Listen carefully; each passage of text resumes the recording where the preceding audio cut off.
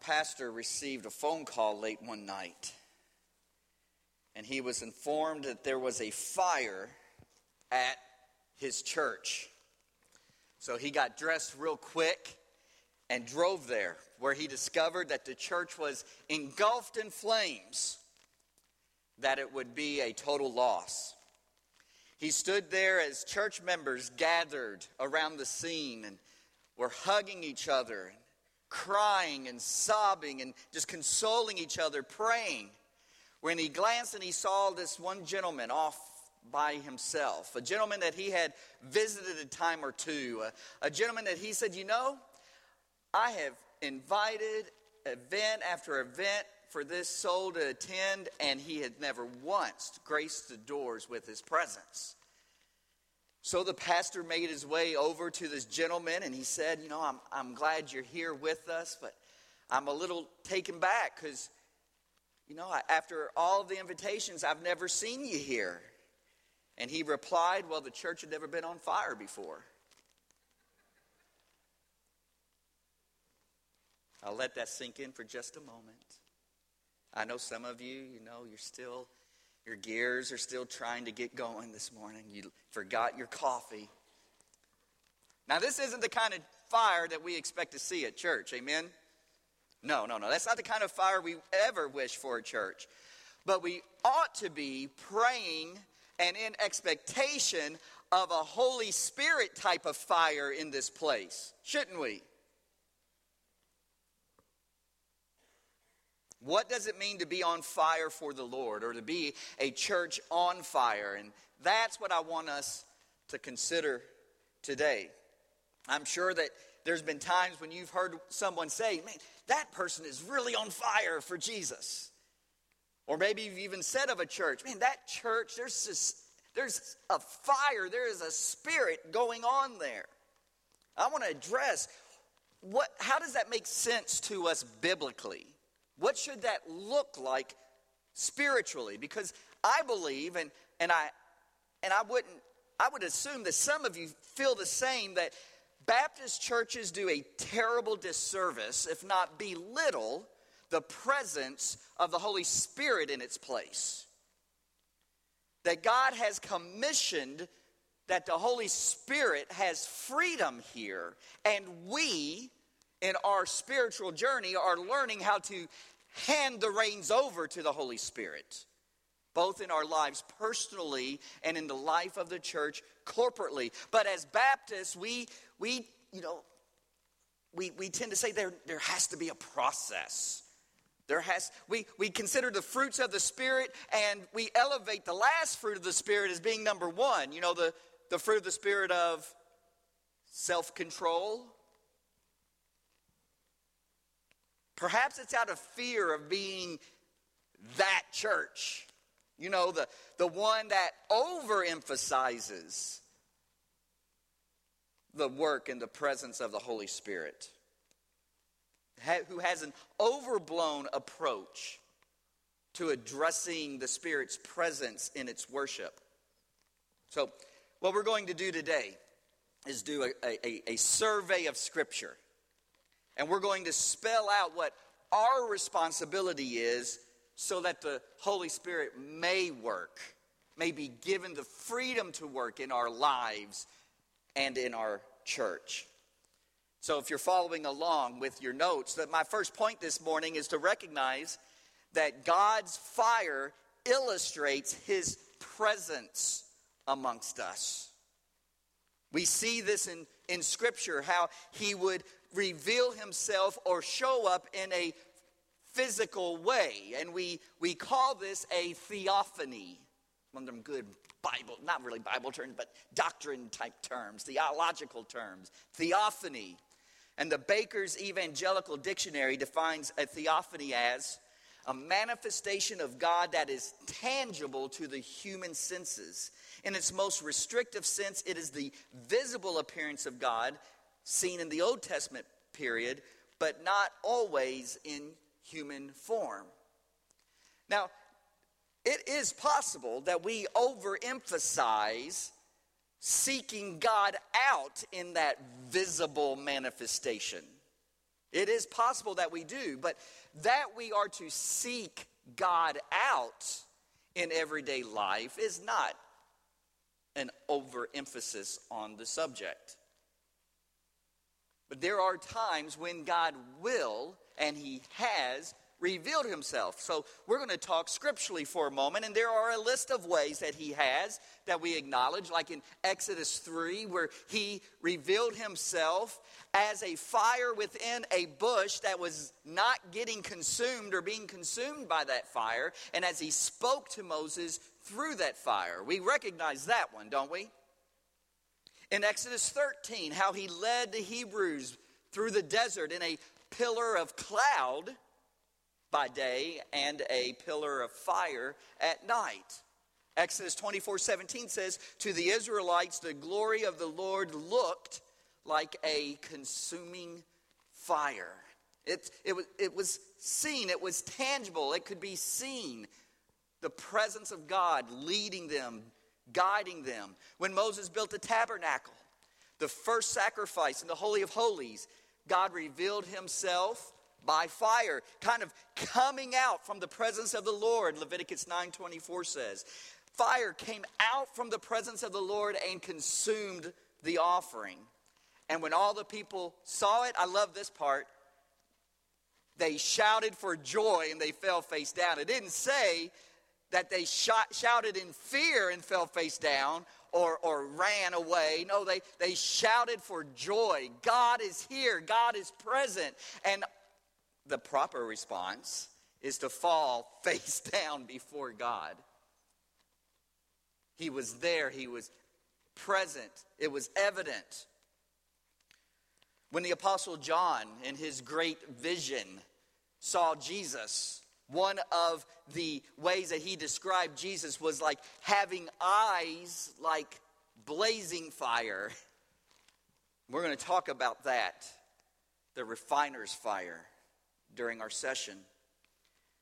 After Jesus broke bread and revealed himself to the two men that he met on the road, they said to each other, were not our hearts burning within us while he talked with us?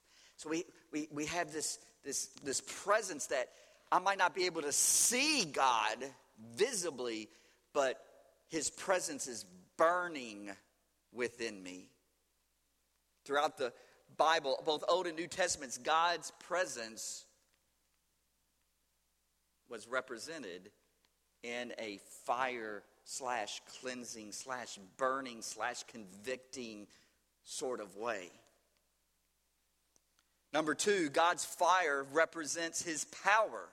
Now, I'm sure that some of you have heard of of thermodynamics before.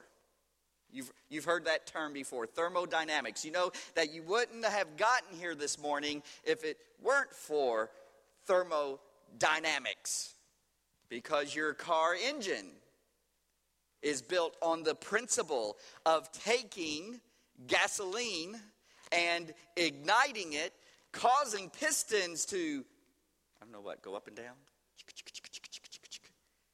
causing a belt to turn, causing an axle to turn, causing wheels to go and to move, and for you to be able to have propulsion to get here.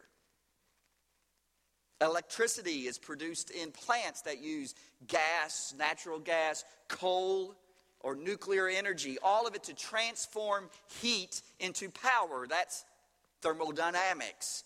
And if it weren't for that, your appliances wouldn't have worked at home, that turned on your coffee pot, which allowed you to have the coffee to give you what you needed so that you would be awake this morning.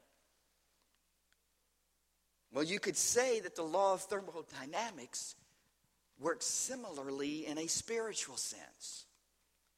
Here's what Jesus promised in Acts 1:8, that we would receive power when the Holy Spirit falls on us. A power, a spiritual power. The Holy Spirit living in us is like the fire of God that can empower you to live for God, to run away from sin, to do great things in the name of God. If it weren't for the Holy Spirit, we would just be a bunch of folks gathering together to say some nice things to one another. But that's not what we are. We are a church empowered by the Holy Spirit to reveal God, to be ambassadors for Christ, as if, as 2 Corinthians 5:17-21 says, as if God were making his appeal through us. We are integral in God's plan. Be reconciled to God. The Holy Spirit living in us gives us the power to share our faith, to forgive those who have wronged us, to walk away from sin and temptation, to overcome the effects of sin, and to love the unloving people in our lives. You know, there have been times when you have said to yourself that if you weren't a Christian, that you would have said something to that person in your life. You would have given them the heretofore and the whatnot. But you know that by the power of God that you were able to bite that tongue. In your own strength, we can do none of these things because Jesus said, without me, you can do what? Nothing. Nothing. But with the power and fire of God in our lives, we know that nothing is impossible for God to do. You will receive power when the Holy Spirit comes upon you. So number 3, God's fire purifies all that it touches. Malachi 3 asks, who can endure the day of his coming? Who can stand when he appears? For he is like a refiner's fire. And I like this. Or a launderer's soap. I love that verse. And it says that he will sit as a refiner and purifier of silver. He will purify the Levites and refine them like gold and silver. Then the Lord will have men who will bring offerings in righteousness. See, that's what fire does, is that it purifies. It cleanses. When metal is put to fire, the reason for that, the reason why you would melt metal, isn't just to shape it into the piece that you need that metal to be, but also to burn away what? The impurities of that metal. Because if you don't burn away the impurities, then that metal is then compromised, and when put to the test, it will warp, it will bend, it will break. And so Scripture tells us that when God does his work in our lives, it is like a refiner's fire, who's not only molding and shaping us into the people and into the church that he needs us to be for such a time as this, but also to burn away the impurities that once called us their home. 1 Peter 1:16, Peter reminds us that of Scripture where it says to be holy for I am holy. We could never be holy without that refining process. And it is a work of God in our lives. It needs to be a welcomed, called upon work of God in our lives.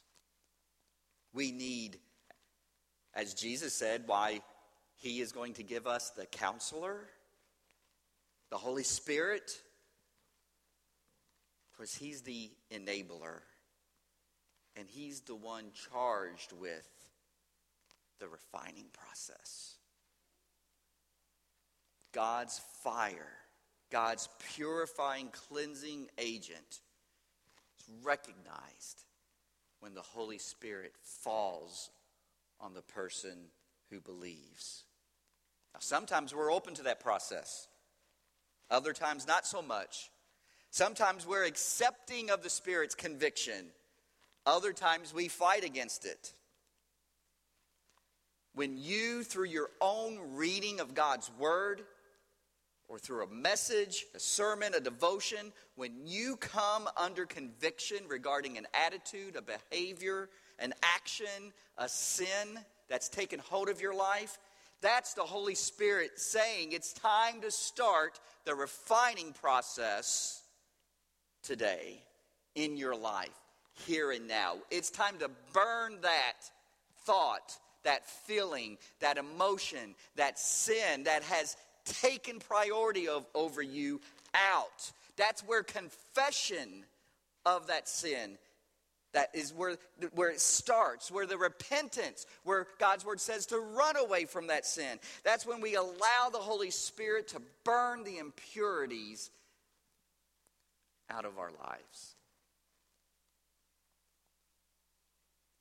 Fourth, God's fire captivates the attention of others. David Dykes tells the story of a time when he was pastoring St. Matthew's Baptist Church in Louisville, Kentucky, my hometown. And a fire broke out at his church. And hundreds of people from the neighborhood were gathering around and watching it. And someone on the staff said, more have shown up to watch our church burn than ever came to worship with us. And here's what he said the lesson was. When you have a church that's really on fire, it draws man's attention. People don't go to church because the church is friendly. People go to church when they see the work of God in that church. People don't go to church when you have a calendar filled with nice activities that they and their families can go to. Because you know what? There's always a church that will do it better. There will. There will always be a church that has more resources and more money and better talent available to put on some great programming. But what draws man, what draws people, is when they see God at work. That's what happens in Acts chapter 2. And I don't believe that God would give us example if he didn't tell us or want us to understand that is how he works. And in Acts chapter 2, we see it. They saw what seemed to be tongues of fire that separated and came to rest on each of them. When they heard this sound, they being the people in the streets, a crowd came together in bewilderment because each one heard them speaking in his own language. Now, here's what I understand that to mean. Is that they were speaking the gospel, and the person that was from another region heard the gospel in their ears in their original language and tongue. And it blew their mind. Why? Because these were just ordinary Jews. As we would find out in a couple of chapters, uneducated, unschooled Jews. How could they do such a thing? In fact, it said, amazed and perplexed, they asked one another, what is going on here? What does this mean? What am I seeing? Because God fell on them and an amazing work was accomplished. And we're told that, 3,000 of them were saved that day. And a few days later, 5,000. In fact, it even says at the ending of Acts chapter 2, as the church was organizing itself, they said that they were amazed at the wonders and signs that the apostles performed.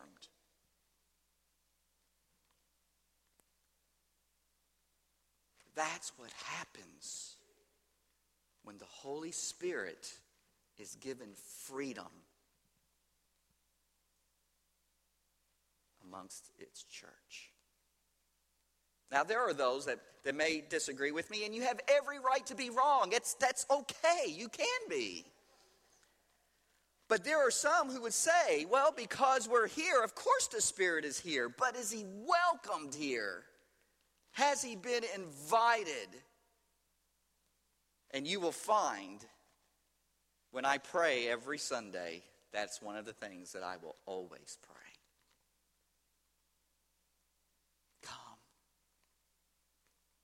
Convict, work, fall on us empower us. How many times in Scripture did the Spirit show up because the people prayed for that to happen? Well, Acts 2:31, it says, when they had finished praying, the place where they were gathered was shaken, and they were all filled with the Holy Spirit, and it was easy for them to speak the word of God. What a great verse. When God's people come together and pray and give themselves up, what might we be able to accomplish? You know, like I said earlier, we can hire staff. You know, we can nominate people and put them in positions of service and of ministry. But you know what? If the Spirit isn't present, we've just put together a nice activity center, a nice social club. But we are the church of Jesus Christ. We can take the cross off the building at that point. We could put a Y up there, and it would be no different. Being a friendly church does not mean we're a church on fire. Are we a church on fire? Because most churches aren't.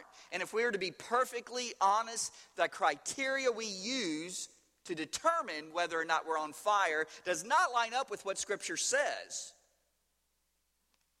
Because being a friendly church doesn't make us a church on fire. It just means we're a friendly church. Or a church filled with activities. But here's how I'm defining this. A church that's on fire is a church that's come under a holy conviction. A holy conviction. A conviction for the lost. A conviction for the lost. Do we mourn for what we see going on in our communities, in our families, in the area around us? Do we have a conviction?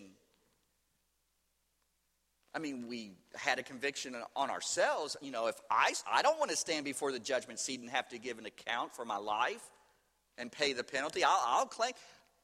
What about our relatives and our friends and our co-workers? When we go into our businesses, do we have a conviction over the person that we're working beside? Do we care? Another way to define a holy conviction is a conviction over sin. Do we recognize and understand what sin does in the life of the believer? You know, we tout, Jesus says, washed away by sin. And then we jump right back into the next one. And the next one. And the next one. Do we have a holy conviction of sin's hold on us and on our flesh? Do we as a church have a conviction over our backslidden membership? Do we care? Do you have a conviction that nothing is more valuable of your time, energy, and focus than your involvement in the ministry of this church? See, I call that a holy conviction. Because really, it isn't until the Holy Spirit grips our heart and causes us to realize what I love more than Jesus, what I love to give my time to more than the church, what I love to spend my money on than supporting the ministry. See, that's when it becomes a holy conviction.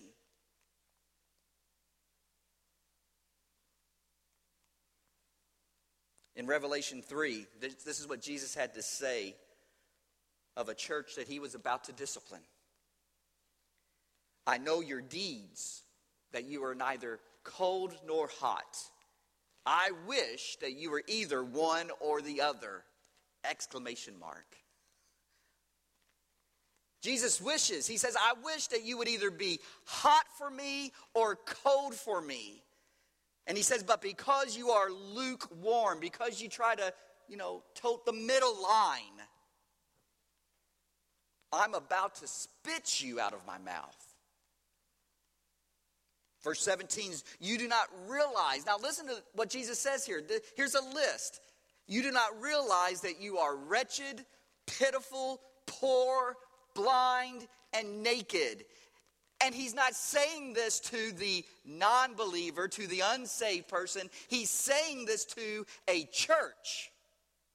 That they don't realize how wretched and pitiful and poor and blind that they've become. They're not cold, they're not hot, they're just trying to just look like a church. But they're not looking like Jesus. So verse 19, he tells them, he says, be earnest. That means do the work. Do what you're supposed to do. And repent. I don't want to be that church. Do you? Do you want to be that? Do you want to tote that line just enough? Well, I'm a Christian during these times, and I'm not so much on these times. Or we're the Church of Christ, where it's evident who we are in these times, but these other times we're going to. No, there is no one side or the other. You either are or you're not. Paul told Timothy, he says, I remind you to fan into flame, or to stir up, he says, the gift of God which is in you. In other words, there is a responsibility on my part, on your part individually. You have a personal responsibility. Each one of us individually has a responsibility to see to our spiritual temperature. And it isn't something that just happens. Although it could. But if you're just waiting around for the Spirit to just show up, then you're ignoring the very precepts of Scripture when it comes to your personal responsibility. That's exactly what Paul says to Timothy. Let me remind you, keep fanning the flame. Keep stirring it up.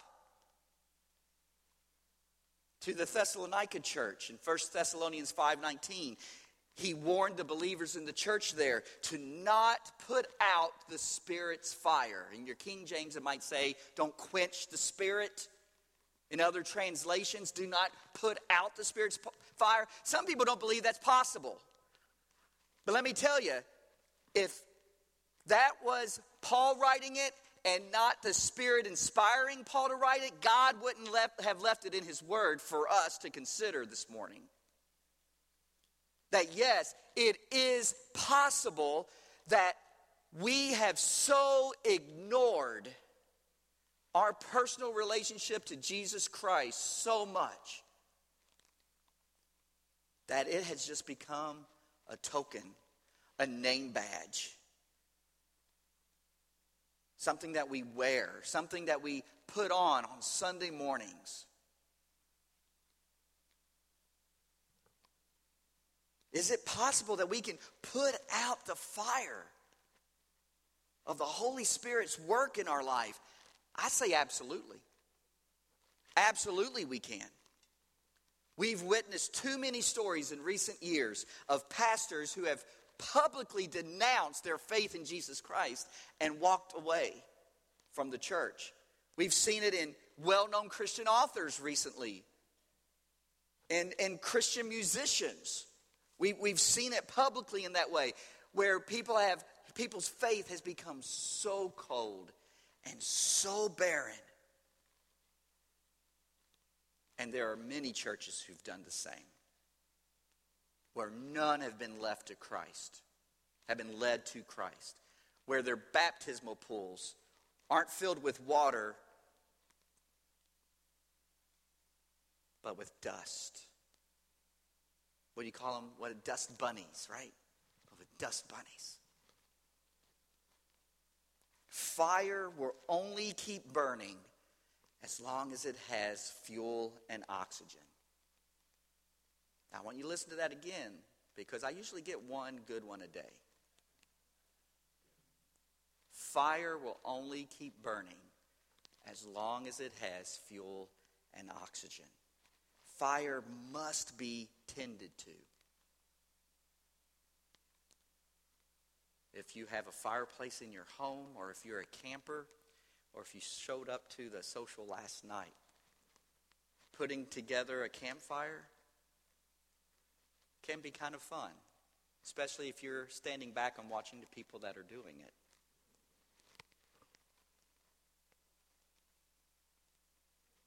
You get all the kindling together just the right way. You got to provide it with the right amount of oxygen, right? Sometimes you have to get down and blow a little bit. You light that flame, and once it takes hold, then you start putting the larger logs on top of it in such a way to where the oxygen, the wind can still blow and still fan that flame and ignite the other logs. If you don't put that log on there, what will happen? The fire will go out. And I think the same is true in our spiritual walk. In Leviticus chapter 6, verse 12.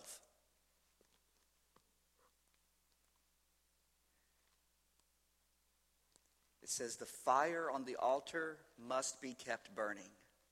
It must not go out. Every morning, the priest is to add firewood and arrange the burnt offering on the fire and burn the fat of the fellowship offerings on it. The fire must be kept burning on the altar continuously. It must never go out. Now, I believe that there is imagery that's given in the Old Testament that speaks directly to what happens spiritually inside of us. There's a couple of things at play here. You have the fire. You go in every day and you add firewood and you arrange that firewood and the burnt offering. And you take a little bit of the fat of the burnt offering and you pour it on there. There must be something taking place daily to keep that fire ignited. God told the priests it was their daily discipline to keep adding wood to the fire, to keep tending to the fire. And when we neglect prayer, Bible study, daily quiet times, regular fellowship with other believers, worship ministry, when we neglect our spiritual flame, our spiritual fire will eventually dim out. That's what happens when you don't tend to a fire, right? It dims out. Now, I'm not saying that you lose your salvation, but what you do lose is the joy of your salvation. You may not lose the security of your salvation, but you will lose your zeal, your edge, your fervor, your desire, your hunger to see God at work in your life personally. Which then translates over into the power and effectiveness of God's church corporately.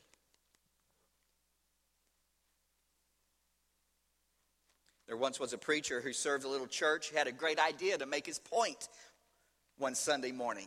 It was winter, and so he arrived early enough to turn off the gas pilot light of the furnace.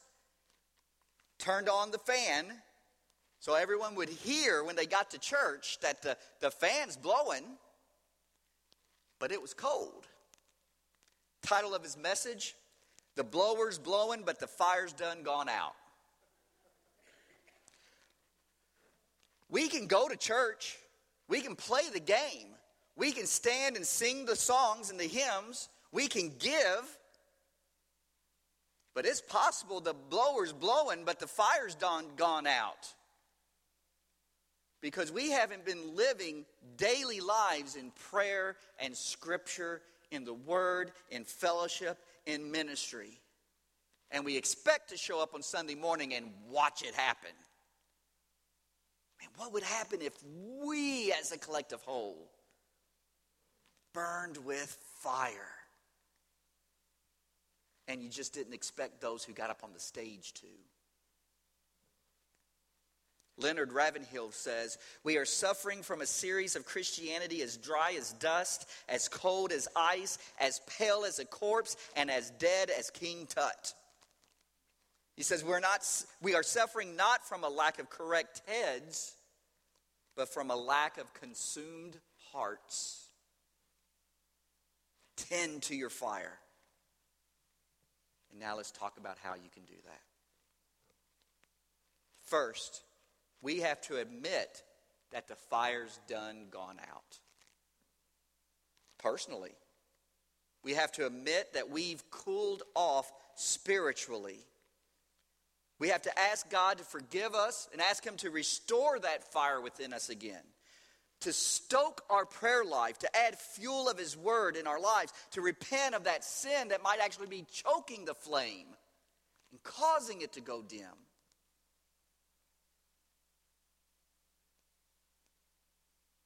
Let me ask you, whenever you're at home and you start your fire, why have you done that?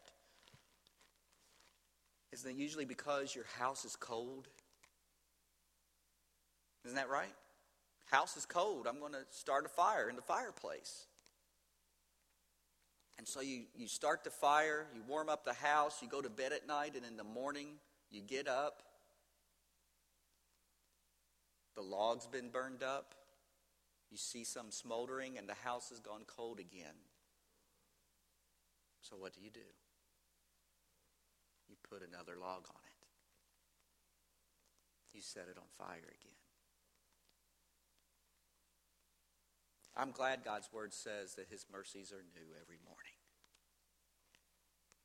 Some of us need to make certain that we're reminding ourselves of that mercy, of that promise every morning.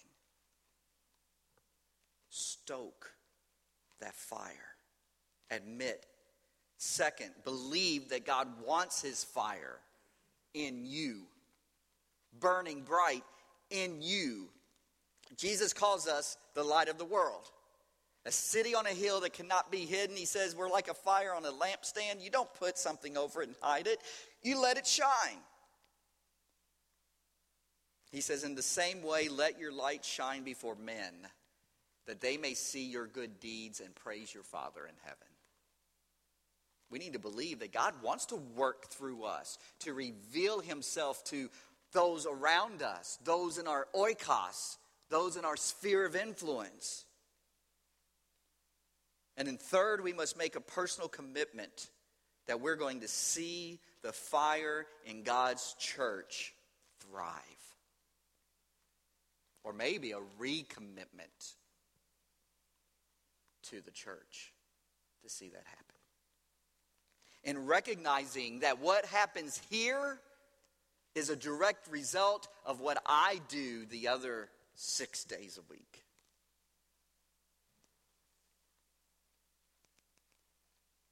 A recommitment that says this church matters and it deserves more of my time.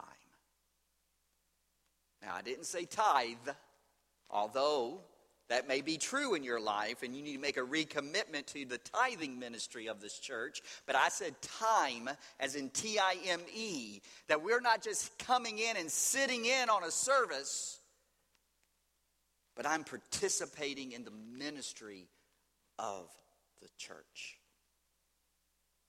If we want to see the work of the Spirit here, then we need to fan our flames personally and then make a commitment to seeing that take place corporately. To the church of Laodicea, Jesus said, I know your deeds. I know what you've been doing. But I also see that you've been neither cold nor hot. And I wish you were one or the other. Now, I don't want to be the cold one.